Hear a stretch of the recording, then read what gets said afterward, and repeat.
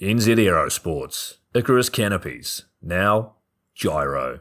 That's right, we've rebranded, and Gyro is our next generation. It honours our founder, as that's the name we knew him by, but Gyro also marks the start of a new chapter. And not to be biased, but it's going to be fucking epic. Long story short, we're more us than ever, so if you're new to the sport, or even a Sky God Ninja Turtle, welcome. I think our valiant leader Lucy, Gyro's daughter, says it best. And we still got that fuck yeah attitude. Rebrand! Woo! Rebrand woo indeed, Lucy. Anyway, head over to gyro.com for more info and get amongst your legends. I was 19, broke, unemployed, and sold my girlfriend's canopy for drug money. So I thought I better sew her a new one. What a sentence, and what a story. This describes the humble yet outrageous beginnings of NZ Aerosports, the home of Icarus Canopies, in the words of our founder himself.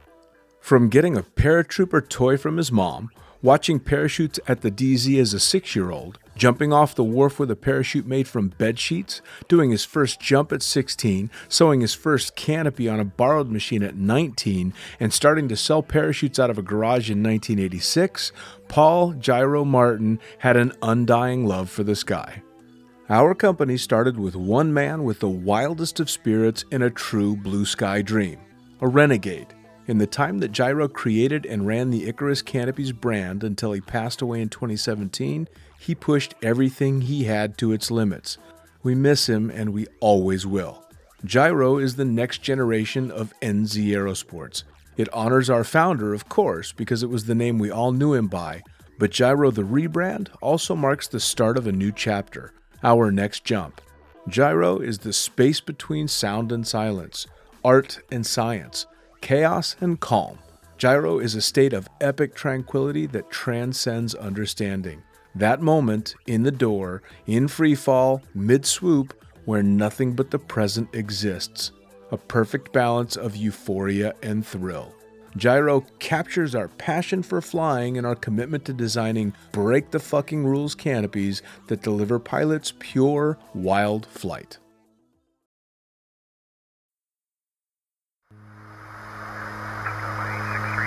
Coming straight from the cockpit, it's another episode of Lunatic Fringe with the fucking pilot.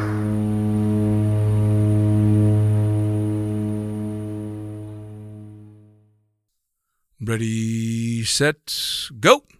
All right, back in the can for another COVID edition, quarantine edition of Lunatic Fringe Into the Void. The only benefit to all this quarantining is I've had the opportunity to talk to so many amazing people, past, present, and future in the sport, and this is no exception. So tell me, who the fuck are you, and what do you do? Thanks, Dean. My name is Kaz Sheekey. I'm currently a Flight 1 instructor, so I teach canopy instruction for both military and civilian, and I've been doing that for the past 11 years. As you mentioned, I'm a former competitor in CP, so I started competing in 98 and I retired in 2012, both nationally and internationally, and currently, I'm super excited about this, I am a team member for Highlight Pro Skydiving Team, which is an all-women's demo team with some of the most incredible women in our sport. And I have a photography business doing family newborn photography at home.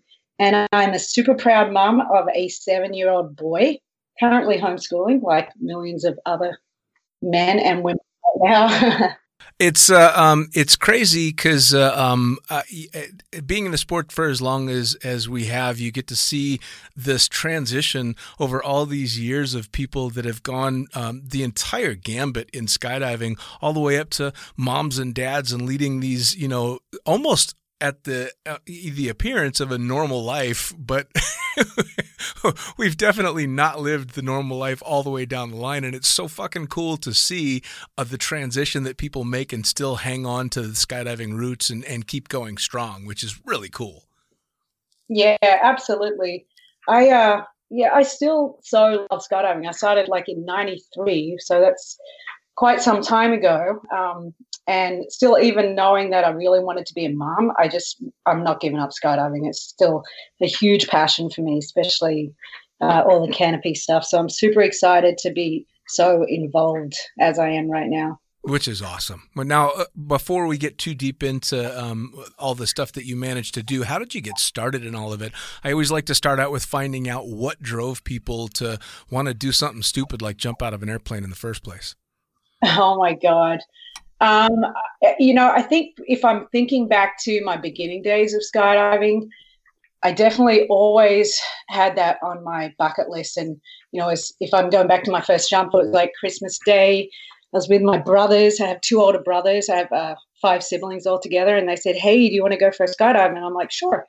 They're like, hey, do you want to do AFF or tandem? And I said, I'll do the tandem. And they said, well, we're doing AFF. And I'm like, well, can't let my older brothers do anything better than me. So I definitely did the AFF as well.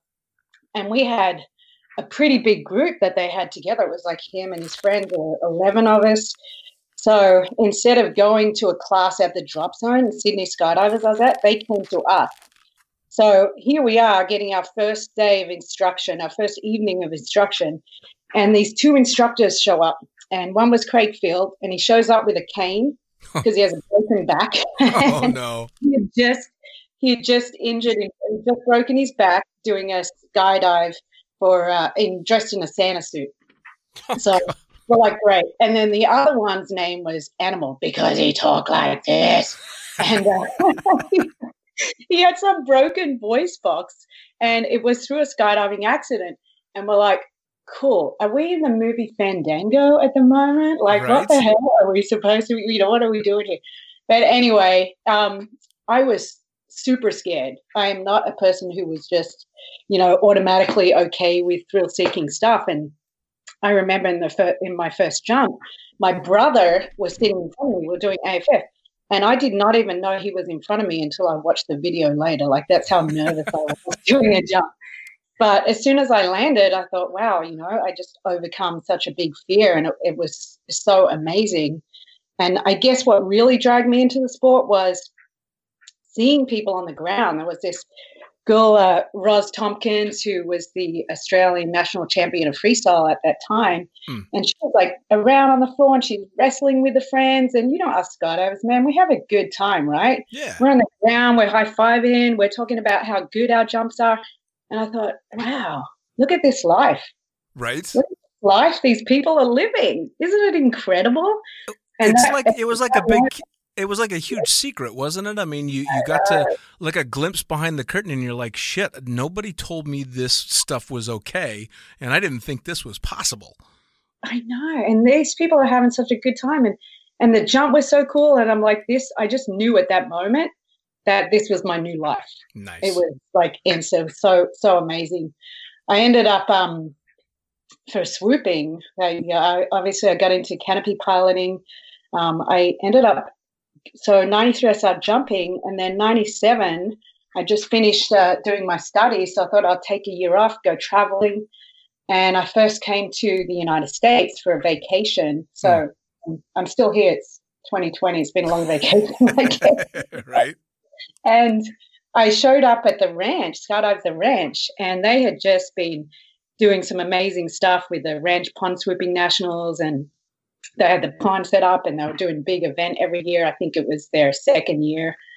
And I just fell in love with it. I thought, wow, this is super fun. And I just started swooping. And from then it was just an extreme passion for me. Well, I mean, that's how you first came to be known, at least in my circles. I got to know you because you were a top-of-the-line competitor. And it was funny because the name Kaz is very unisex. You know, you have no idea if this is a guy or a girl. All I knew is that Kaz seemed to be at the top of the list every time and was kicking ass in this new badass competition that was canopy piloting that was also stupid dangerous. And then, I mean, I hate to say it because it does sound sexist, but was shocked and impressed when I'm like, Kaz is a girl. That's awesome. It was so fucking cool because before then it was Heath Richardson and all the fellas, and you didn't really think about it. And then all of a sudden you are just destroying people, which was amazing. Thank you so much. Yeah, I got to tell you, it was just so super fun. And they're really, it's still a sport that there's not a lot of women in. And it's so great to see some women out there now. And, oh, my God, some of the women out there are just kicking some serious butt. I follow them. They're amazing. Just incredible. They blow my mind. Well, you got, Cornelia Mihai up on the podium all the time, a good friend of mine named Olga Nemova that's trying and basically is being mentored by Cornelia as well, pushing real hard. Jeannie Anderson, of course. It's super impressive. And in every discussion that I've had with them, the coolest thing comes up in that they don't want any separation between men and women because this is a kind of a competition where it's not required. A woman absolutely can devastate the field, and it's such a wonderful thing to see the sport acknowledging that there is zero need for any separation in that competition, which is awesome. Yeah, absolutely. I think skydiving is like that, right? It's kind of, a way that it doesn't matter if you're male or you're female, you can both compete together and compete really well together. And, I've definitely had my adversities that I've had to face, but for the most part, people have been super respectful and they see you as a competitor, not as the female competitor, right? Which is really awesome. But, back in the day, sometimes, I was the only one in a competition or one of two or one of three or one of four. So to see all these women come up is just, and it's super heartwarming for me. It's awesome. I kind of wish they were there when I was competing. Right. Well, and it's funny, too, because people would, especially newer skydivers, would listen to you say that your first jump, you were terrified to go make that jump. And it's funny because that's a very similar story to mine as well. My second jump only happened because I was so proud that I was able to get myself to do it the first time. So I had an amazing time, but the biggest accomplishment in that first jump was I can't believe I was shitting my pants and I made myself do it and had fun, I will admit when I was in the door, I was thinking, fuck, I survived it. Why am I doing this again? That's exactly what I thought. Like in the plane, I think for my whole AFF, I'm like, why the fuck am I here again? Right? I know how scary it was. Well, and it seems to be, right? It's just getting to the door. Yeah, no, it is. Well, and it seems to be that there's almost only two schools of thought. It's either people like you and I that are like, why the fuck am I doing this? And then you remember as soon as you get out of the airplane, and then those that are just balls to the wall without a second thought. Absolutely. That was never going to be me.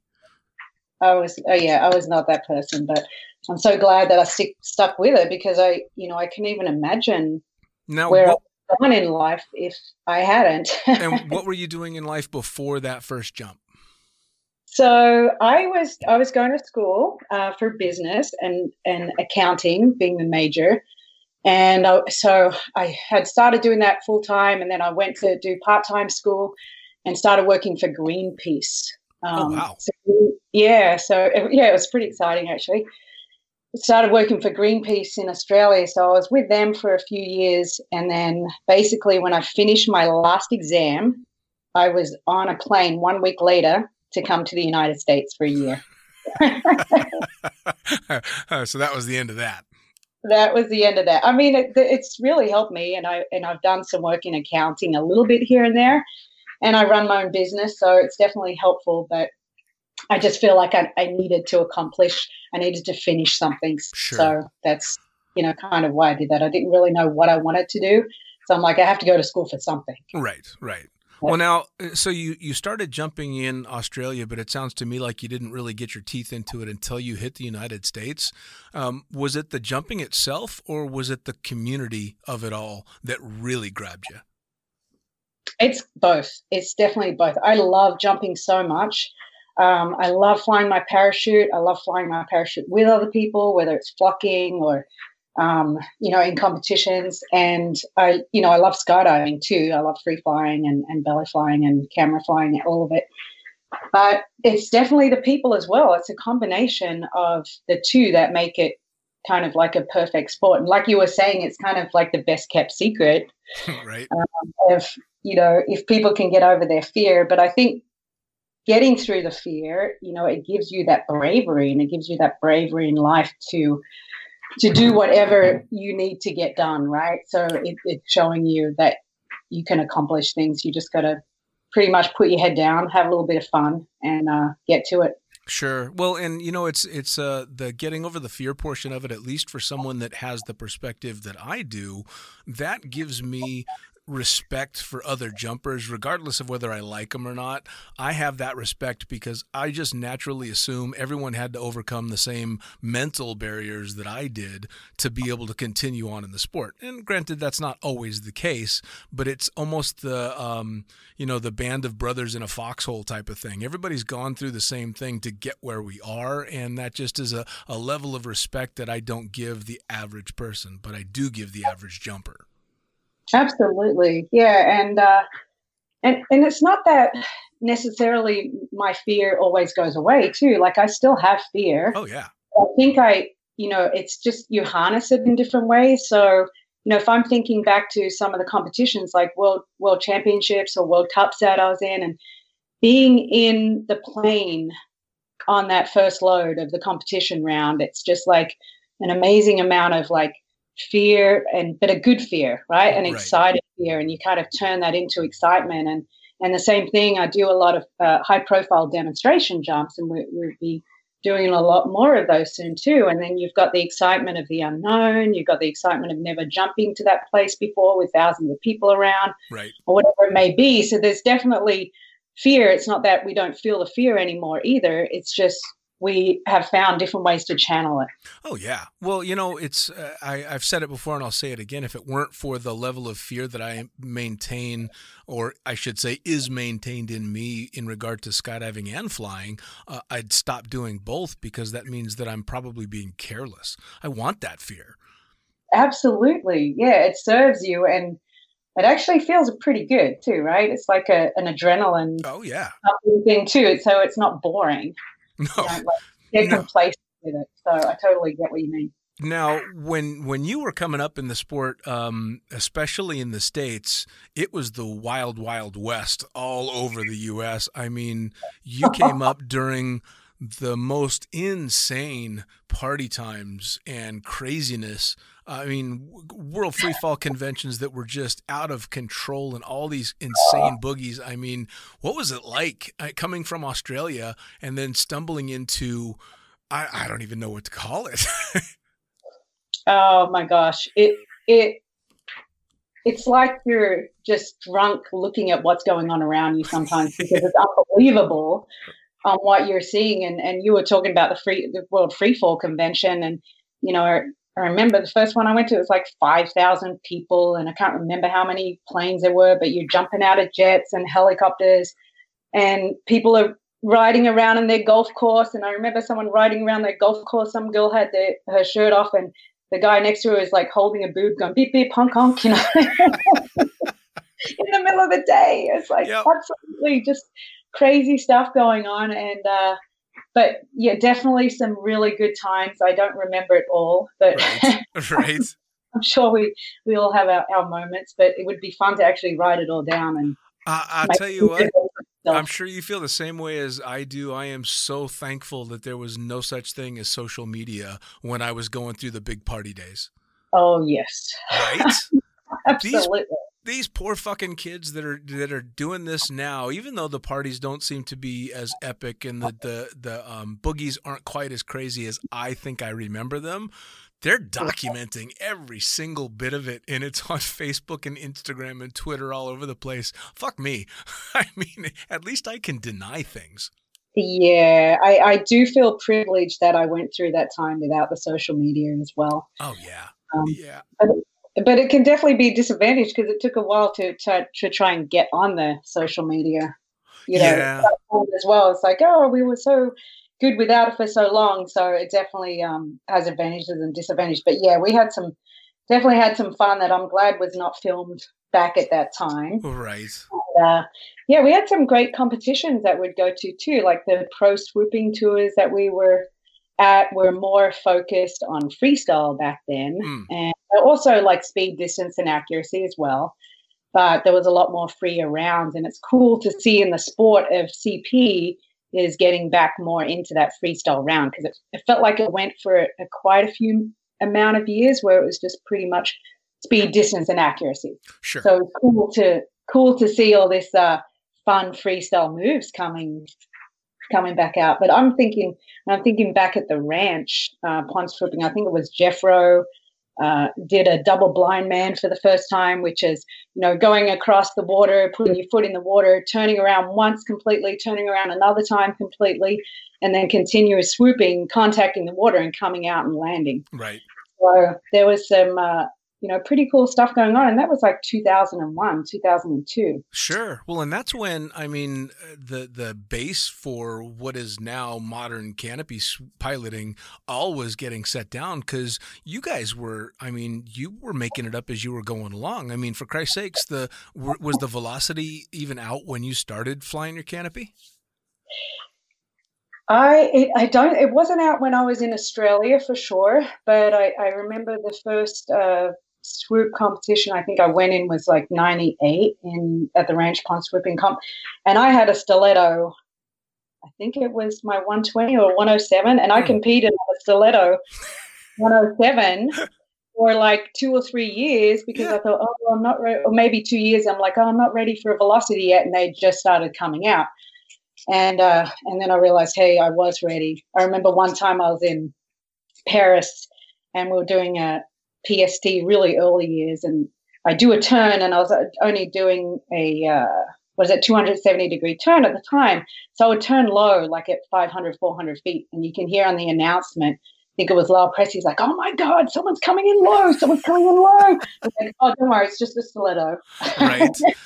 Well, isn't that the craziest part, though? I remember when Stiletto came out and, they had what I still to this day think was the most amazing marketing scheme ever, which is the whole you have to have 500 jumps and prove it before you can even buy one of these, which, of course, made everybody want one. But, what we thought was normal and super crazy. And now if I go back and watch a Stiletto land now, it's fucking terrifying. Because it has to be a little lower if they're trying to. Yes, because I'm so used to seeing a velocity or a Petra setup or something like that. And now all of a sudden you're back down in the dirt before you're starting your turn, and it scares the shit out of me. Oh, my God. Absolutely. Right? Absolutely. I still have my Stiletto 107 in my closet because I don't know what to do with it. Yeah, that's It's a great canopy. It really is a great canopy. I'll tell you what, I flew a Stiletto forever, and I think I did most of my downsizing on a Stiletto from a 135 to a 120, and before I set foot anywhere near a velocity because they scared the shit out of me. But I was super, super slow on my progression with canopies because I learned early on no one was ever going to be impressed with my swooping. Which was a damn good thing to learn. It kept me really safe over the years. So now, when did you know, when was it that you're like, fuck, I got to compete in this. This is just too cool. It was definitely, because I landed and went straight to the skydive the ranch, and that at the time was where they would have the ranch pond swooping nationals, which wasn't like the nationals. They just called it the nationals. And there would be 60, 70 competitors going to that. And it was just so much fun. And being on there was like Drew Lipinski was there, Sonic was there. A lot of the OGs in swooping were coming to the ranch. So, I started doing tandem videos there. All right. And I would just set swoop things up in the landing area and just start practicing on every single video I would do. And then weekdays when we were pretty light for work, I would just go swoop the pond all week because I just fell in love with it. I love canopy flying. Did you get any pushback when you first decided you wanted to compete? Was anybody saying, hey, don't do that, it's dangerous? A little bit, but I think I'm a sort of person that takes things step at a time. So I don't just go from doing 90s to 270s, So I'd go in there and I would just like work it up little piece by piece. So I felt like I was doing it in the most safe way that I could without injuring myself. Sure. I definitely had some, in the early days when there wasn't a lot of women doing it, I definitely had some reactions. I'll tell you one story. I think it's pretty funny. It was from a a skydiver who is a prominent skydiver, so I'm not going to mention who it was. But we were at a party one night, and I think I was competing in PST at the time, and I just started to really pick up and get interested in the sport and start to really, really enjoy it. So I'm at this party, and we're talking over a glass of wine, and he's like, Kaz, so, why are you swooping? Why are you going in these competitions? I'm like, well, I really like it, and it's a really fun thing to do, and I think I'm doing okay at it. And he goes, but, you look cute and all, but you're never going to win, right? He goes, you're swooping in a man's sport, and this is something that you can't really compete in because you're not going to win against the boys. And I kind of was shocked. Right. And, I was agape, and I was like, what is he talking about? And I kind of was laughing in disbelief. But he was serious, but he was trying to make it jokey, right? So he's like, I bet you $1 million that, you can't beat the boys and It's like, I'm so confident. And I said, well, one thing, you don't have $1 million to bet me. So it's kind of an empty bet. And that to me was kind of like the most shocking experience I'd had come up against. And especially because he was a prominent skydiver, and more an all-time skydiver. But anyway, I think it probably also gave me a little drive to sort of like say, fuck you. Who do you think you're talking to? Like, this is such a gender equal sport, skydiving and CP. So I think anyway, the next year I came second in the overall for PST for the whole year. Awesome. I think I got a gold in Australia for distance or speed or one of those things. But anyway, for most of the part though, mostly everyone is super respectful and awesome. Which is awesome. Definitely came up against some people early in the sport where they just didn't see it because there hadn't been that many women competing at that time. Sure. Well, and do you think part of that is the I mean, I hate to say it, but the early stereotype of the sport and being a jump pilot and having started, in the late 90s, I'm the same way. It was standard for boobs to get flashed for extra altitude and all of this stuff that definitely made it feel like a dude's sport. Yeah, there was definitely that going on, and some guys would have the liberty to think that they're okay to slap a woman's ass, right? Right. Which was just, I almost punched someone for that one time, but You probably should have. I let them know it wasn't okay for sure, but yes, thank God it's changed, right? From that, but it was definitely like you were saying, it was a little bit duty, but for most of the part, everyone was so super cool. Like, I mean, I competed with men for a long time. I was in a team with men for a long time. I have a husband and a son, so I love men, right? I love women. Right. But you do get your douchebags for sure. Well, I think the way that the sport flip-flopped it, at least in the way that I watched it, wasn't even so much that men backed down with just being the pigs that we can be. It's that women upped their game and decided to be exactly the same way.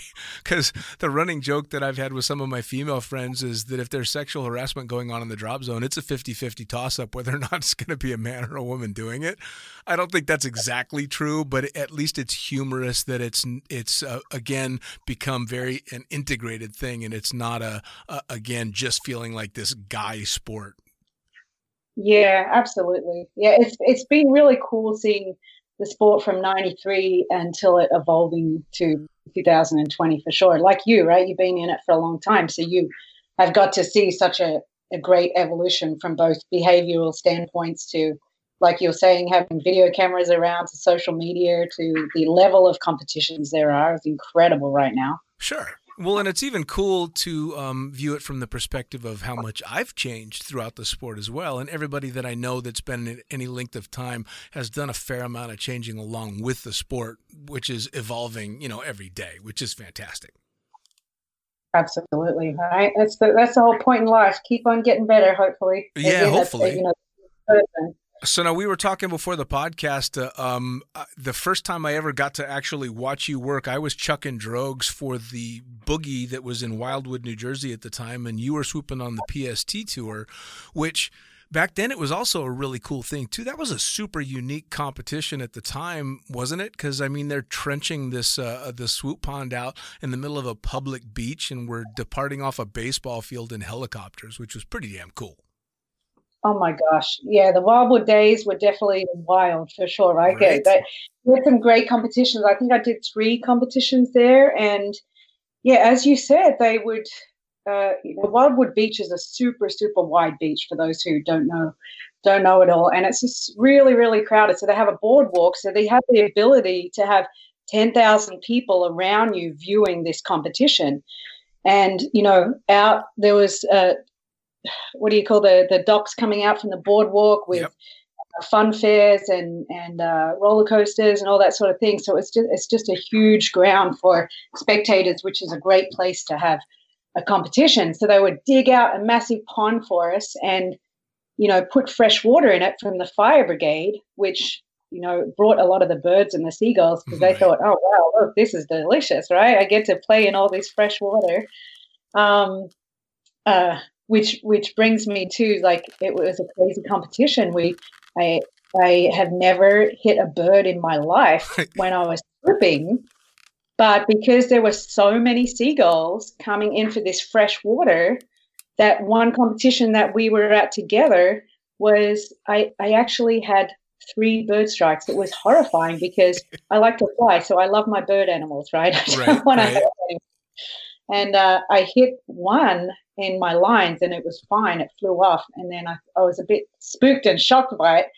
And then the next load again on my thigh. And I'm like, what the hell, guys, can you scare these things away? All right. And then it was the next load. So I had 3 in a row where I hit one on my chest. And I'm like, this is the last round, thank God. I don't want to jump in anymore. Well, I remember being on a download during that competition. I don't know if it was you or one of the other competitors because it happened quite a few times, but watching someone dirt drag a bird through the entire course and then flop it down on the other end of the swoop pond and then it stands up and flies away. So it was insane. Thank goodness that it flies away, right? Right. So, I think that was that same competition. Is that the night before we started the comp, we did a sunset load just as a spectator thing, and we went downwind. I still love going super fast and downwind, and because they had made this fresh pond, everything on the sand was super, super soggy. So I just screamed downwind. I don't even know what speed I would have been going, but just basically took the whole pond, and then coming out caught a knee. And I hyperextended my knee, and you're just smiling because thousands of people are watching, and you're trying to pretend it's okay, wave as you're crying inside.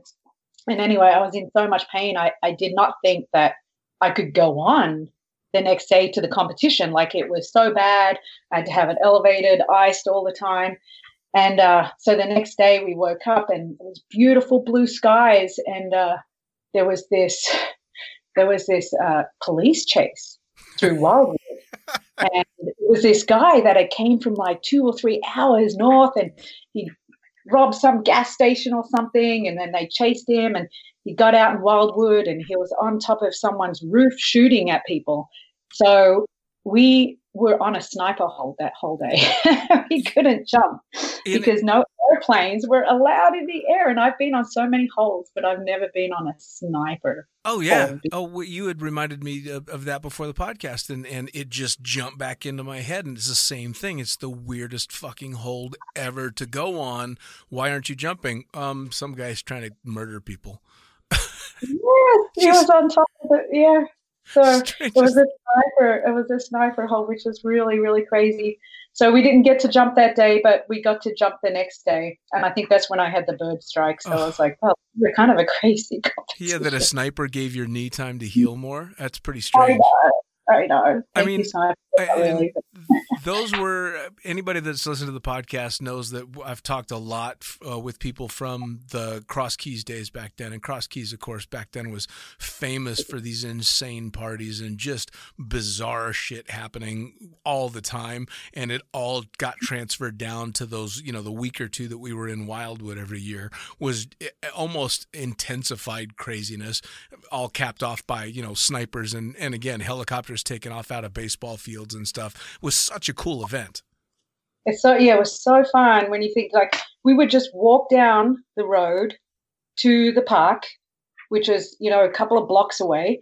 And then the helicopter would come, it would pick us up and would just fly right over the town of Wildwood, which is the boardwalk area. We're hanging out of the airplane, waving to people, go up, jump out. I mean, some of the most fun times for sure. They were definitely some great fun competitions. Well, and hell, all I was doing while you guys were competing was doing tandems because you guys would be in between rounds and we'd be chucking drogues over the same spot. But it's the same thing. You're going up with tandems and waving at people and you feel like a rock star coming in to land a tandem, We're just trying to swoop a tandem on the corner of the pond was just the coolest thing ever.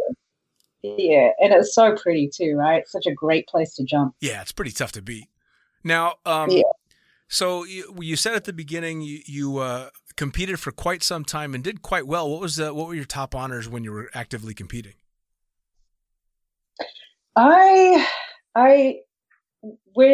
competed for Australia, so I would go back to the Australian Nationals every year, and I got like several golds and silvers and bronzes in both speed, distance, and accuracy. So I was pretty proud of those medals for sure. I came second in the overall pro swooping tour, and I'm not remembering exactly what year that was. I did third in Wildwood that year, and I haven't got them written down. I'm really bad. Sorry, I should have made a note of those. No. Definitely the Australian ones were some good ones. I did compete in a decent amount of world meets and world cups. Unfortunately, I didn't place in any of those, but I definitely had a damn good time going and competing. I can only imagine. Well, I mean, you were a very well competed individual. I mean, your name was always out there. So it was obviously had to have been a huge point of pride, especially being able to compete for your home country of Australia, which, I mean, now Australia, it's quite big in skydiving. How was it, though, when you were starting? Was it just getting started or was it already pretty kicking scene out there? It was definitely an already kicking scene, but we have such a smaller population than the United States, so obviously it's always going to be a lot smaller.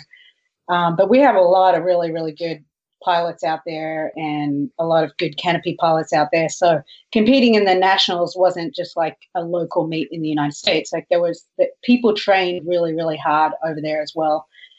I'd also competed in the US Nationals, but because I was Australian citizen and competing for Australia, I couldn't medal. But I did come third in the US Nationals one year as well.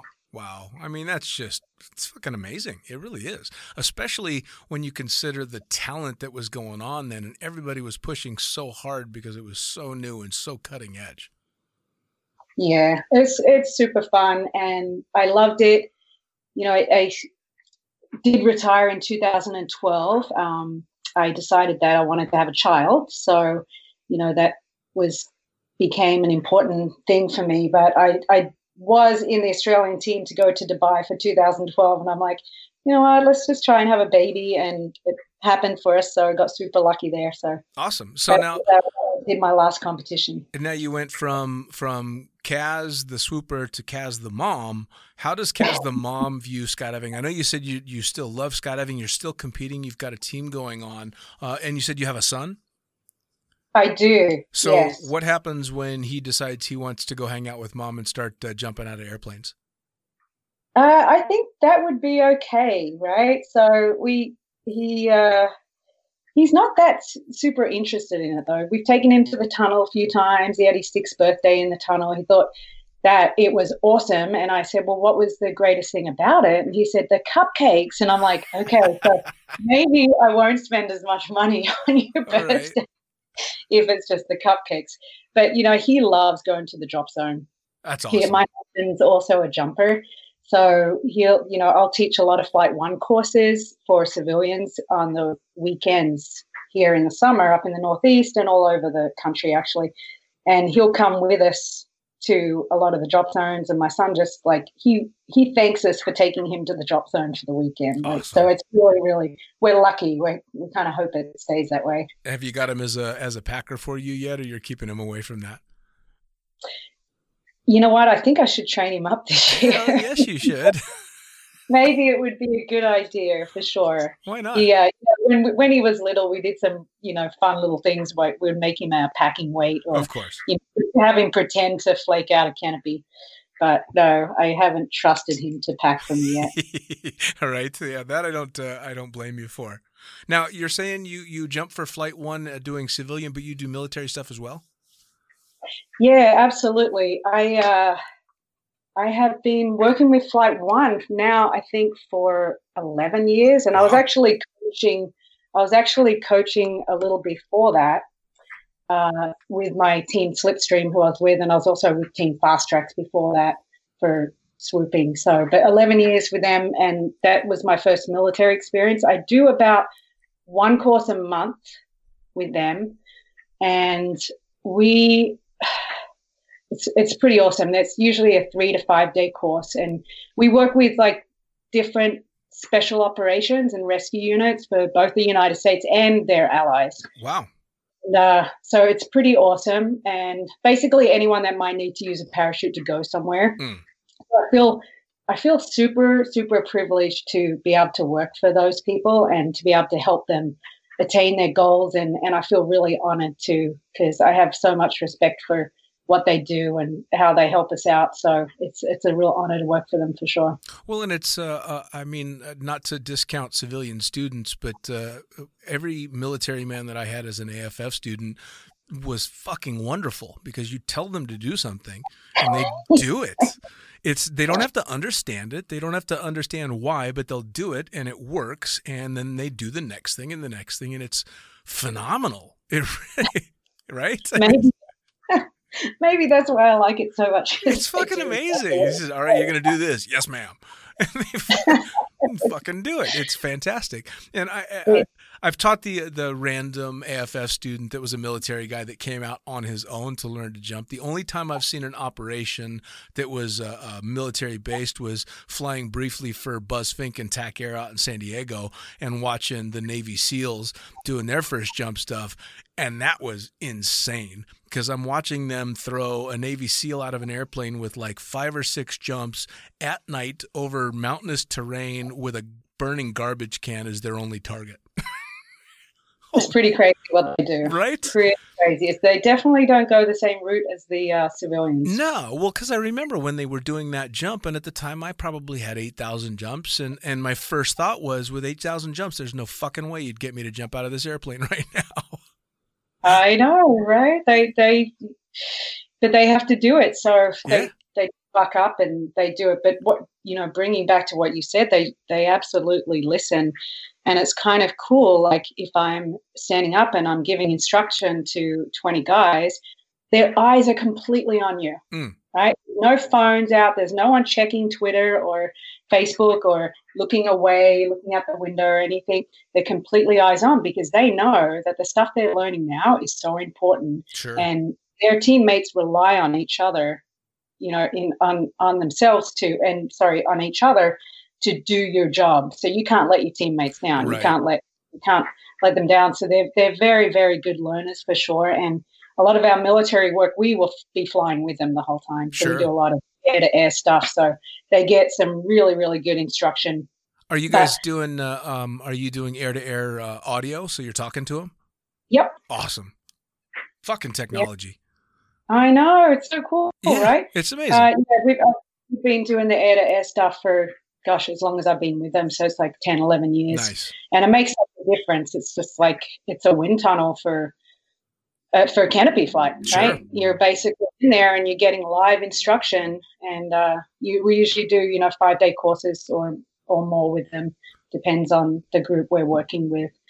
But Sure. I love working with the military, but I also love working with the civilians too, because, when you see someone struggling with something and you're able to help them and facilitate them in getting to what they're struggling with, to figuring it out, and all of a sudden becoming confident and loving flying under their parachute, whether it be they have 20 jumps or whether, I teach some people with 8,000 jumps, right? Sure. And, just whatever their thing is that they need to get, I love trying to discover what that is and helping them get through their obstacles. And to me, I don't know, I really love my job with Flight One. It's a great company to work with. They're super awesome owners, super awesome instructors, and they're always just trying to be the best. Like, we just had our forum in February in DeLand, and it's like 40 instructors come together, and we go through this every year, and we'll go through a week of how can we be better teachers? What's changed in the sport? How can we help facilitate teaching better? So it's not like you learn to be an instructor 10 years ago and that's all you get. You get like retraining all the way through, and we get to share with each other. And we actually got to do a formation 40-way canopy flock together with all of the instructors. Oh, wow. So that was pretty sweet, just coming out of the plane, like, 3 seconds between canopies when we're all on Valkyries and doing a big, massive cross in the air with 40 of us together. That had to be cool as hell. Absolutely. Now, I've always found, and I always really enjoyed the instructor side of things, because it's not just a matter of just trying to teach someone facts and figures and stuff like that. You almost have to have your own, psychology degree to figure out how each student learns, which was always one of the funnest things for me, was to find out how to turn that light bulb on for different students, because different people learn different ways. And it's especially for you doing the type of courses that you do, I guess you must enjoy that kind of challenge. Yeah, absolutely, because no one learns the same, right? Some people, whether they learn by doing or hearing or seeing or whatever it may be, it's just like trying to hone into how they learn and try and give them what they need to. So it is like what you're saying, it's definitely a lot of psychology involved in, and I didn't go to school to be a teacher, right? I went to school for accounting, but through Flight One, we do a lot of work on how to teach. Sure. And, we share a lot of information between each other. So while having a group of, 40 instructors, we share information with each other. So I feel like when you're doing a Flight One course with me, you're not just getting information from Kaz, who's been skydiving since 93. You're getting information from all these really cool pilots, because we come together and share our information. So sure, which is critical. That's what's a pretty cool thing about working for Flight One, and they're just awesome bunch of people to work for sure. Oh, no doubt. Now, how did Flight One originally get started? I don't really know the history of Flight One that well. Yeah, so the PD factory team had been, obviously competing for a long time, and they had been also teaching civilians, like I was doing when I was with Slipstream and Fast Track. We'd also do weekend courses, and then they thought they'd just get together and start a canopy school. So I think they might be in their 12th or 13th year. Don't quote me on that, but they just started evolving, and they got a manager to work with them straight away and help them get to put a good business plan in place. And then they got involved with some military groups somehow. And I'm not one of the owners, so I can't tell you all of that information. Sure. I don't have it. But it just kind of evolved, and they had a dream, and they went for their dream, and now they've got a pretty cool company. Well, and it's so critical, especially in the sport nowadays. I mean, when I started, I learned to jump on a PD 210, and I mean, my idea of a huge downsizing would to go to a PD 190, and I was cutting edge in my own mind, because holy shit, when I got to a 170, I was just insane, so the potential to fuck yourself up was dramatically smaller than it is nowadays, when people have access to canopies that are just insane. What you guys are flying on a regular basis and what you're very comfortable with is leaps and bounds over and above what I'm comfortable with. I fly a Velo 96, which I used to think was insane, but being on one of these itty bitty Valkyries and stuff like that, if you don't have training, it's not if, it's when you're going to get hurt. Absolutely. And that's the whole point, right? It's like when we were starting and you were talking about, hey, we're in the heyday and it was kind of crazy. And it was crazy because we didn't have a lot of people to tell us how to do things. We're just like, oh, okay, he smacked into the pond really hard. What did he do wrong?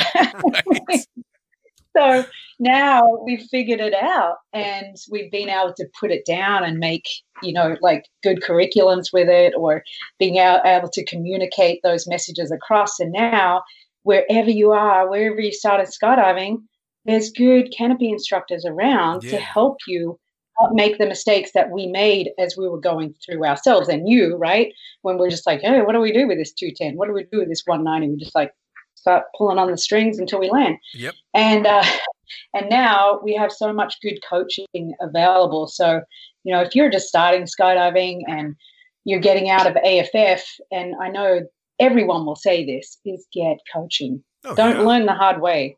Right? I mean, it's still going to be hard because you're going to have to put effort into it, but get the information that other people have already figured this stuff out, and they can help teach you in a good manner and give you a step-by-step process to get there. And definitely, most people do get canopy instruction straight away. It's part of the B license course now. You have to in the United States. So, but I just can't stress, how important it is in your safety and also in your progression in the sport. Sure. Well, and to not just do the minimum required to get that B license. I mean, I wish that had been available when I was learning, because my canopy progression was intentionally very, very slow. The only reason that I started downsizing at all was because I was shooting video really early in my career and was having trouble beating the fucking tandems to the ground. I'm shooting tandem videos on a PD 190. You can't do that, and even a 170, you're struggling to get your canopy on the ground and get your camera aimed at the tandem before they land. So it was more out of necessity, but I took it extremely slow. And had the courses been available that are around now back then, it would have made night and day difference. Absolutely. And, I took it a little faster, and I probably took it a little too fast.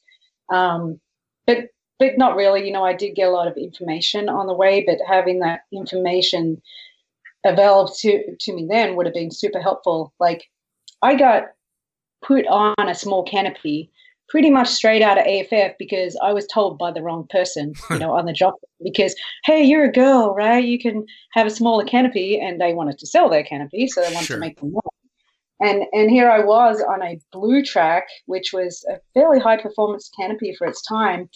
And they put me on a 150 blue track, and I had that at like 35 jumps. And people are saying, what are you doing jumping on that? And I'm like, I got it really cheap. And right. Yeah. But it was not the right canopy for me. And, I ended up dislocating my knee on it because it was just too small for my ability at the time. And that brings me back to, if you're getting coaching or whatever, if you're looking at what type of canopy you want to buy and what size canopy you want to buy, you definitely want to get some information off someone who really knows what they're talking about. Oh, sure. Luckily, there's a lot more information out there now, but, women were falsely told for a long time is to get canopy sized by your wing loading. And people are coming out of AFF and they might be like 90 or, 100, 120 pounds. So super light, and they were like, oh, you don't want to be on a 190 because you'll be going backwards, or a 210. And people are advising 150s and 135s, which is absolutely the wrong thing to do because, yes, they may be able to fly those and land those in a normal situation, but given any heightened time of stress, or if you have to land out or whatever it may be, that you just don't have the experience to fly that parachute. So, get on something a bit bigger and more forgiving until you can do everything that you can do with that canopy. And know that you can put it in a small, tiny place and be comfortable putting it in a small place and just get some jump numbers under your belt. And that might mean for sometimes with lighter jumpers that their wind limits are now going to be a little bit lower. Sure. Right? So maybe they, don't jump in the 15-mile-an-hour winds because they might be going backwards. So maybe they just jump in lighter wind days, and that's just kind of something you have to deal with. But that was definitely one of the things that kind of caught me out too. So Sure. Well, I had a relatively similar story to yours early on as well. I had gotten out of AFF and was jumping, all the rental canopies at the drop zone that I was at, and traveled to Paris Valley with a group of the instructors and experienced jumpers. And when I went to rent gear, one of them decided to be really nice and loan me his spare rig. Well, I had 27 jumps at the time, so I didn't know enough to know this is an instructor handing me a rig, which turned out, right? So you're going to believe it, and it turned out to be a Turbo Z 165, which was one of those hybrid F111 ZP canopies that I had only flown a 210 up to then. Now I'm on a 165 that when this thing opened up with the brakes still stowed, I'm going twice as fast as I've ever gone. And I ended up taking it down to land and panic flared, and then did what every student would do at that time. When I flared 30 feet off the ground, I let up on the toggles, drilled myself into the ground, and sat there with a broken leg going, okay, this is a bit more important than I oh my God. That I thought. So it was a really, in a way, I'm very glad that it happened, because I learned that lesson very early on. Oh, this is no fucking joke, and it's very, very easy to go on a canopy that somebody told me is docile and get the shit scared out of me, and break something. So I'm actually very grateful to that broken leg back then, because it saved me from pushing harder than I would have otherwise. And it was a good learning experience that way, but I do not recommend anyone go out and break their leg to learn they're on too fast a canopy. That's not the way you want to do it. It really isn't. Learn from my words, right? Not my actions, but those things really get imprinted in your mind when it happens to you, but you also don't want it to happen to other people that way. Like we can learn different ways. I had a canopy wrap at 46 jumps. Ooh. And that was my first, big cutaway incident.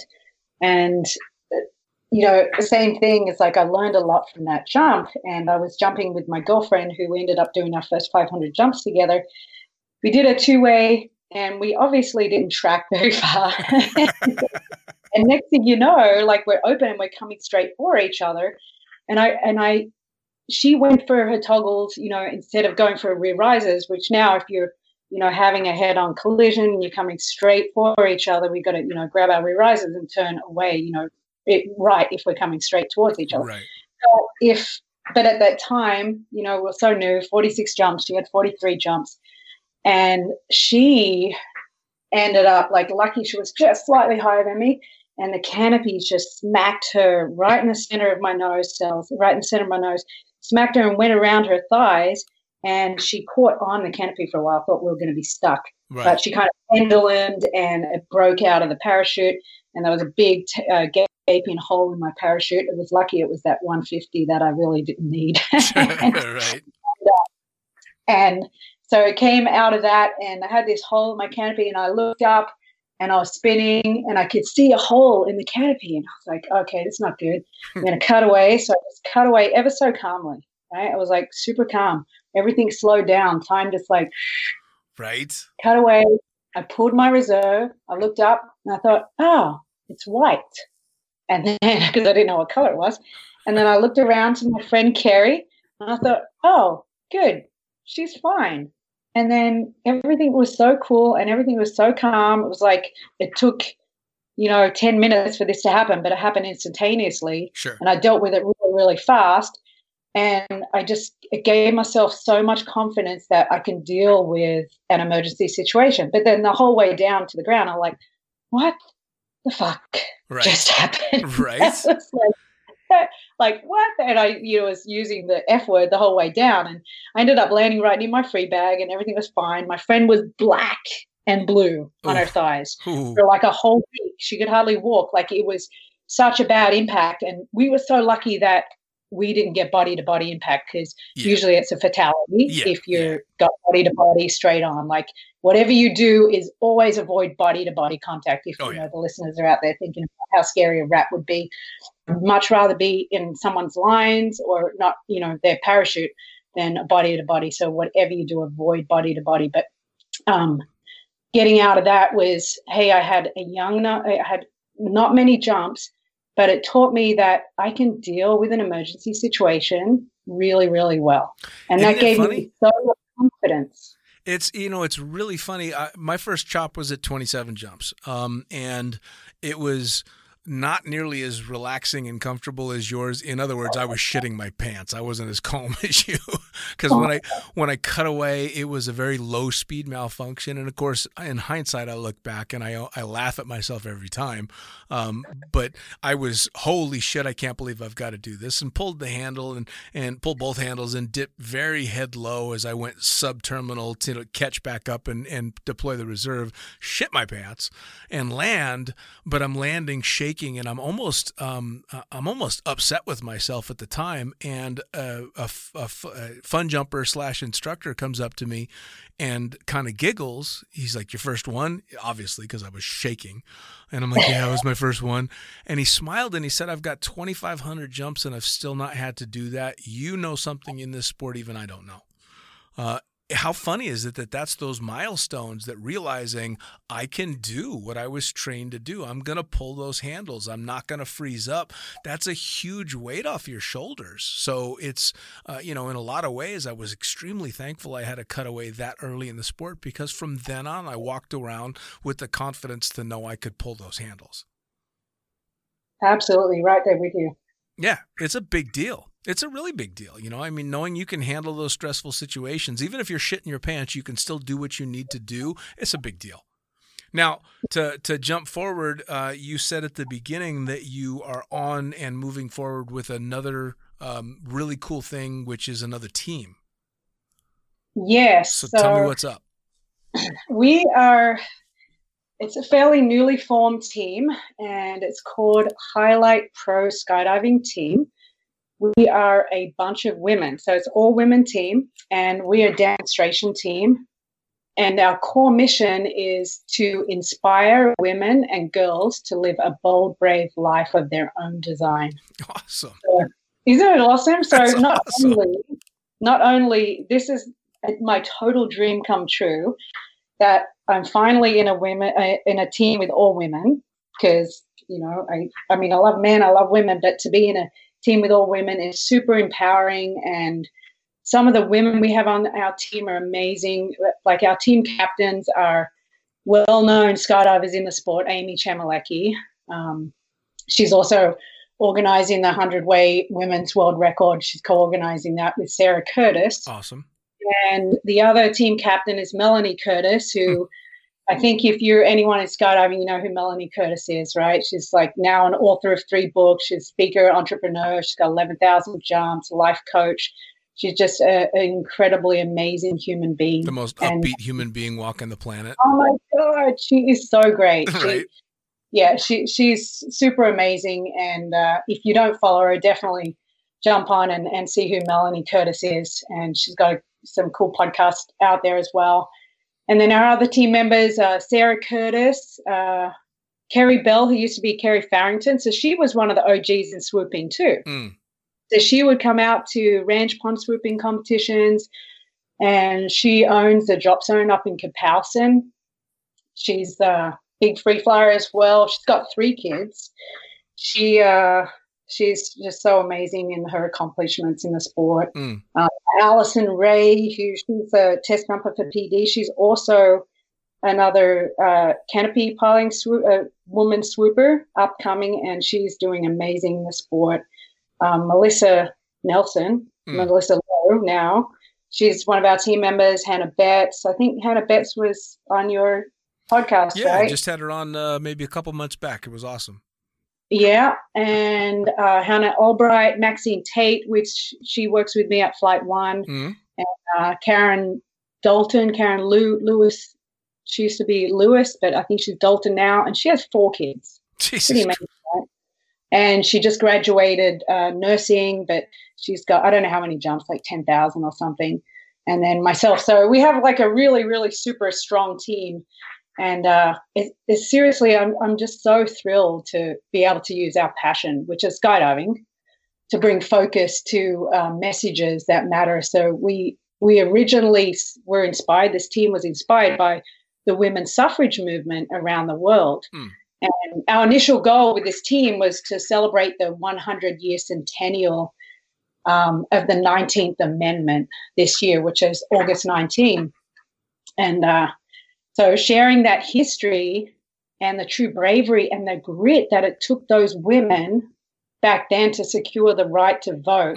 So that's, where our message is coming from, and that's, what we're going to be out there sharing. And I mean, I never really looked into it too much, to be honest, until I got on this team. Like, I knew what the 19th Amendment was. And for those who aren't sure, it's the right of citizens of the United States to vote. The vote shall not be denied or abridged by the United States or by any state on account of sex. So it's basically giving women the right to vote. Yep. And that's coming up on the 100-year anniversary.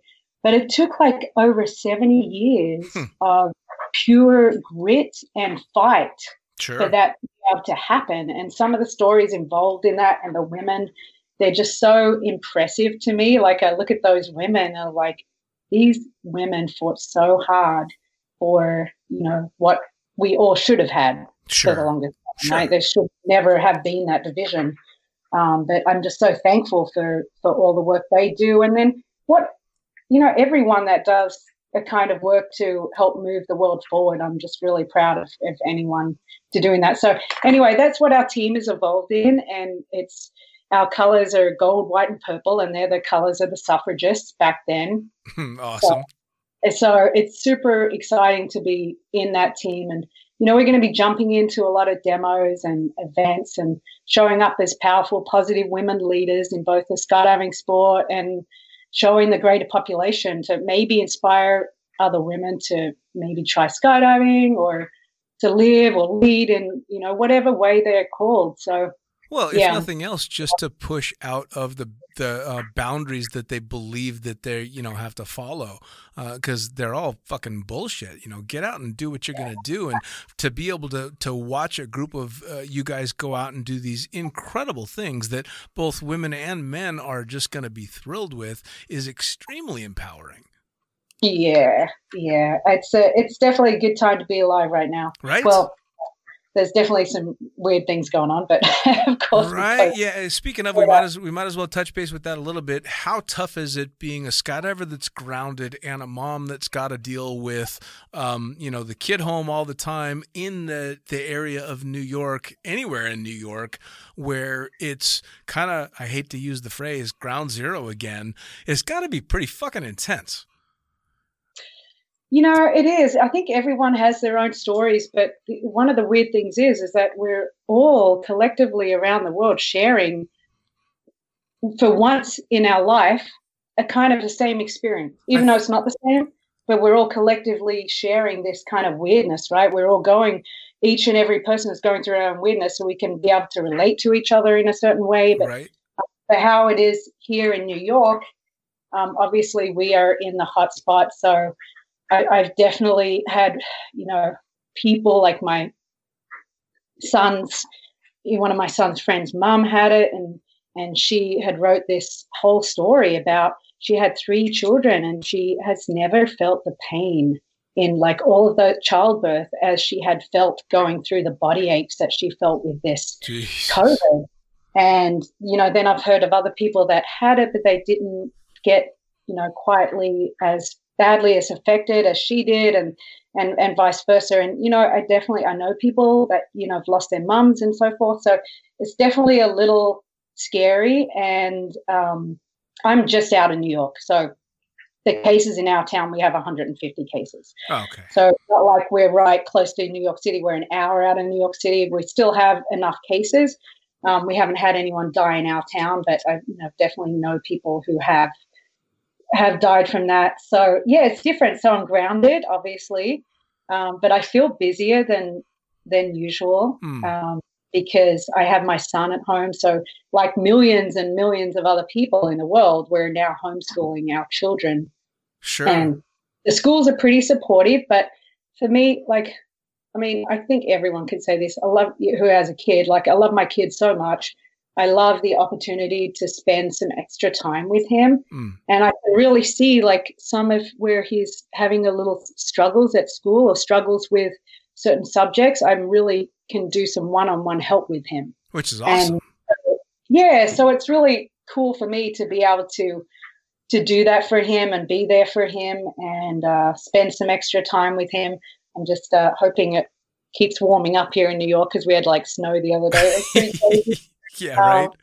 But where I am, we're pretty close to a lot of hiking, so we can go out and we're not passing anyone else. And if we do, we put our masks on and we move 12 feet away. Right.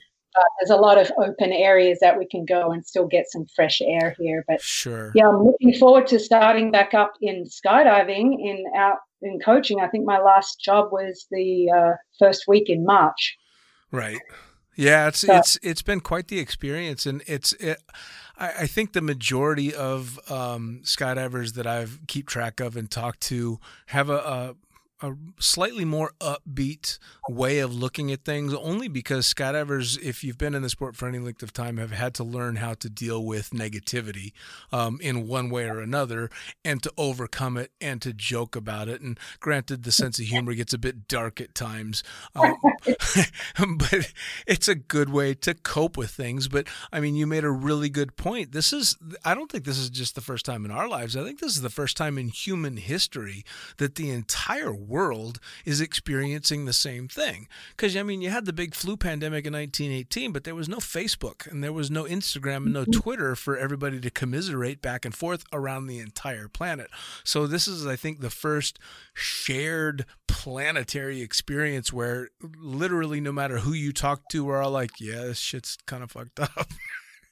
Which is, in a way, I think it could, fingers crossed, turn out to be a very positive thing globally, because it's something we've all come through. And as you and I both know, shared hardship is a huge bonding thing. Absolutely. And you see a lot of people doing some really amazing things out there and taking this time to, help the greater good. Yes. Like, different companies that are, making PPE for people, and even in our skydiving, right, with Julio, making the masks for people. And I take my hats off to them, right, because to say I am not much of a sewer. During this COVID time, I just got a sewing machine in February because I'm working on my rigger's ticket right now. So I thought, I have to practice sewing. So I started making some masks for a local group around here in my town, Croton-on-Hudson. And it's amazing. They're all already over 10,000 masks that they've donated. Wow. So I started making masks to help out and do that. But I got to tell you, it takes me a long time just to make one mask. So I'm definitely not a machine. And so I really take my hat off to the people like Julio and people in the sport that are, helping out in different ways to make it positive impact. I'm sure you're the same as me. It's kind of funny because I had Julio on the show as well, and he spent most of the time talking about the masks and not promoting Liquid Sky, which in itself says a whole lot. But knowing that there's a skydiving jumpsuit manufacturer that's out there doing that gives me a huge sense of pride in the sport that I've made my life for 25 years, because a skydiver is out there doing something that most people either can't or won't do. How fucking cool is that? I mean, it really is just this enormous sense of pride in our community and in skydivers in general, that they'll go out of their way to try and help as much as possible. It's super inspiring. And I know like Michigan Suits, Mike Michigan is doing the same kind of thing. Yeah. I can't remember what exactly, but he's making masks and donating masks as well.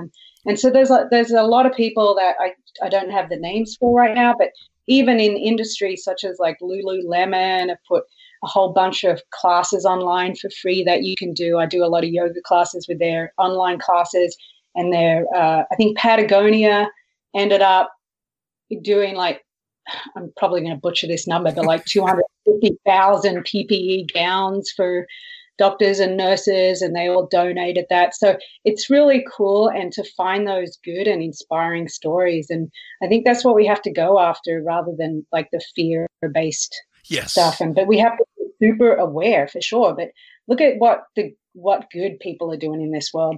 Yeah, no, and it's nice to be able to draw on both sides of that. I mean, again, the dark sense of humor makes you giggle and gets you through, but being able to see those silver linings is a damn big deal. It really is. So now, as we wrap things up, I want you to tell everybody how they can follow not only Kaz, but how they can follow your new team, how they can see what's going on with Flight 1, what courses might be coming up, what websites, where do they need to be looking? Cool, sure. Well, for Flight 1, I started getting my courses out there online now, so you can go to flight-1.com, and you can contact me through that as well. It's Kaz, K-A-Z, at flight-1.com for courses or, one-on-ones, and they don't have to be actually through the curriculum. Actually, just to say quickly to that, Maxine Tate and myself are putting together some swooping camps, and we're going to be starting one in January in Z Hill. So if you are interested in learning, it doesn't matter where you are, like you could be just doing straight ends. If you are interested in learning, we're going to be doing that for a women's swoop camp. Awesome. Please contact me at Kaz at Flight 1, and then I'll include you on any information that comes out. I'm also going to be doing I've done a lot of flocking, so like canopy flying together. But I find when you're flocking with a lot of men, it sounds funny, right? Flocking. Yeah, right. Flocking with men. But you're flocking with a lot of men, you have to wear a lot of weight as a woman sometimes, and it's 40 pounds. It can be super uncomfortable. So I'm going to be putting together a few camps where, women that are on high performance canopies, like Valkyries and so forth, can come and be a little less weighted down and have some fun doing that. So definitely contact me at Kaz at Flight 1. And then for the Highlight Pro Skydiving Team, like all of our demos, you're not going to see us jumping into NASCAR races. It's always going to be a demo for a cause, something that's in alignment with what we're doing. And you can start to follow us on highlightskydiving.com. That's HIGHLIGHT, skydiving.com. And that's going to be our handles for, Facebook and what am I thinking? Yes. So they're going to be our handles for social media too. It's just going to be Highlight Skydiving. And I think that's it. We do have some demos coming up. I don't know with COVID what's going to happen with those demos yet, but if they don't end up turning into demos, we're still going to go out and do media jumps, and some of those are going to be coming up in June, July, and August. And you definitely should follow us on Highlight Skydiving and see what we're doing out there. It's going to be super awesome. Interesting. Awesome. I can't wait to see what's going on. I mean, just from what I've heard from you and a couple other people, it sounds to me like you've got a hell of a plan going on. So it sounds fantastic. It is. It's really awesome. Cool. Well, Kaz, I'll tell you what, I cannot thank you enough for taking the time to sit down with me and shoot the shit. And I know we've all got a fair amount of spare time on our hands, but you're a mom and doing all this other stuff. So thank you very much. Thanks, Dean. It's been real fun talking with you today, for sure. Really enjoyed it. You take care of yourself, and hopefully we're in the air soon. Awesome. Thanks so much, Dean. Bye-bye. Well, there you have it. Another episode of the Lunatic Fringe podcast, brought to you as always by, well, wait, not as always, actually. Brought to you now by Gyro. Formerly known as NZ Aerosports, you'll head to gyro.com for their next level line of canopies. By Pussfoot, the Extreme Sports Collective. Head over to pussfoot.com to check it out. By Summit Parachute Systems, check out summitparachutesystems.com to talk to Jarrett Martin and the gang about kick-ass pilot rigs, rigging courses, and more. By Flyaway Indoor Skydiving, go to flyawaytn.com and check out all the cutting-edge stuff to come. By Pure Spectrum CBD, head to purespectrumcbd.com to check out their wide range of CBD products. And as for us, head to the lunaticfringepodcast.com to listen to any of the hundreds of episodes currently available, hit the link for our YouTube channel, pick up your copy of the Lunatic Fringe book or The Accidental Stripper, and get a sneak peek at upcoming guests. Once again, thanks for listening. We'll see you next time.